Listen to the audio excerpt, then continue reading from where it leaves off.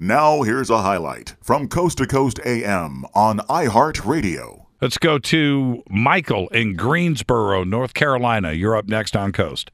Oh, hey, Jimmy. Hi. How are you? I'm doing good, Michael. How are you? That's good. First off, I want to make a comment real quick on what Adam said, earlier in the segment, please, is that, some ETs, this is kind of funny, but I'm kind of comparing it to, the character, the TV show Alf, is that, some are likable, some aren't, just like people. So that's right. I was curious if you had any, comment on that real quick, please. Well, it has to be that way.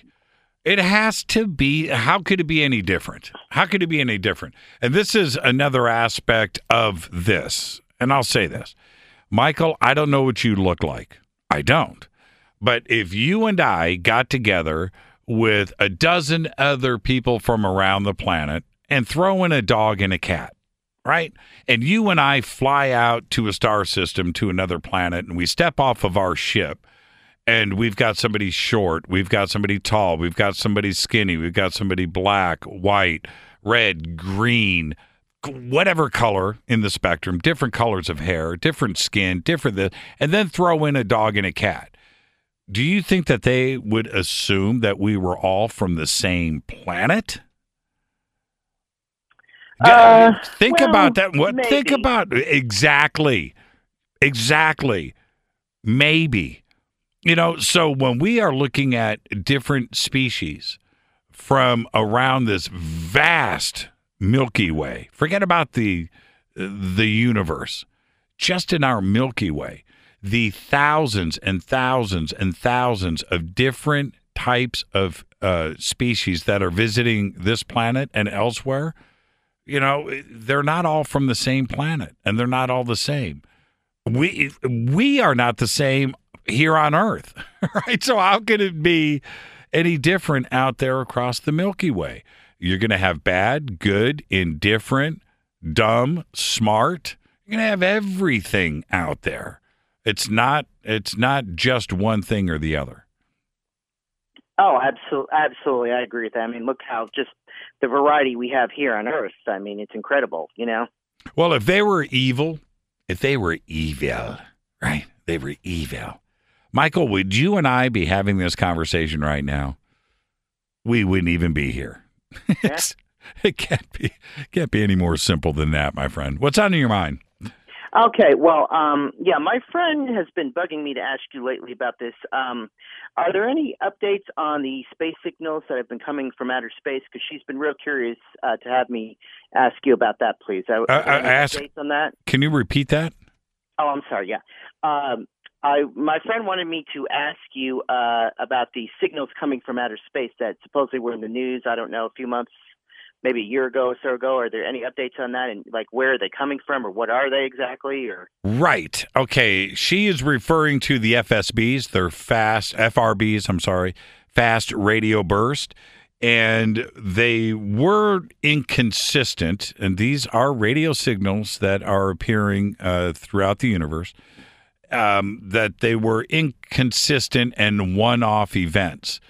And it turns out that is not the case. And certainly over the last year, we have found repeating fast radio burst. Repeating is the key word. So that kind of would remove something random or natural. Okay? And when this starts to repeat, and lately, last month, one of these was repeating on a timetable. And so now we have to go back and ask ourselves, what is actually going on? Have we found a message there? Well, if somebody's found it, they haven't talked about it yet. But what is the reason for it? What is it? It's some kind of natural atomic thing that is going down? A breakdown of something out there in space and in the universe that is causing this? Or is it something that is not natural? Now, finding a signal, see, this is the thing. Finding a signal of something that we would understand in that, they would have to be sending the signal in a language that we would understand. Would it be numbers? Our alphabets wouldn't be the same. Our words wouldn't be the same. Our languages wouldn't be the same. So the communication would have to be something that we would know that it's not natural. And it's my guess that you would broadcast in a frequency band that is not found in nature. That's the key. So these fast radio bursts, what is the frequency that they are sending it on? And that's something that is continuing to be researched.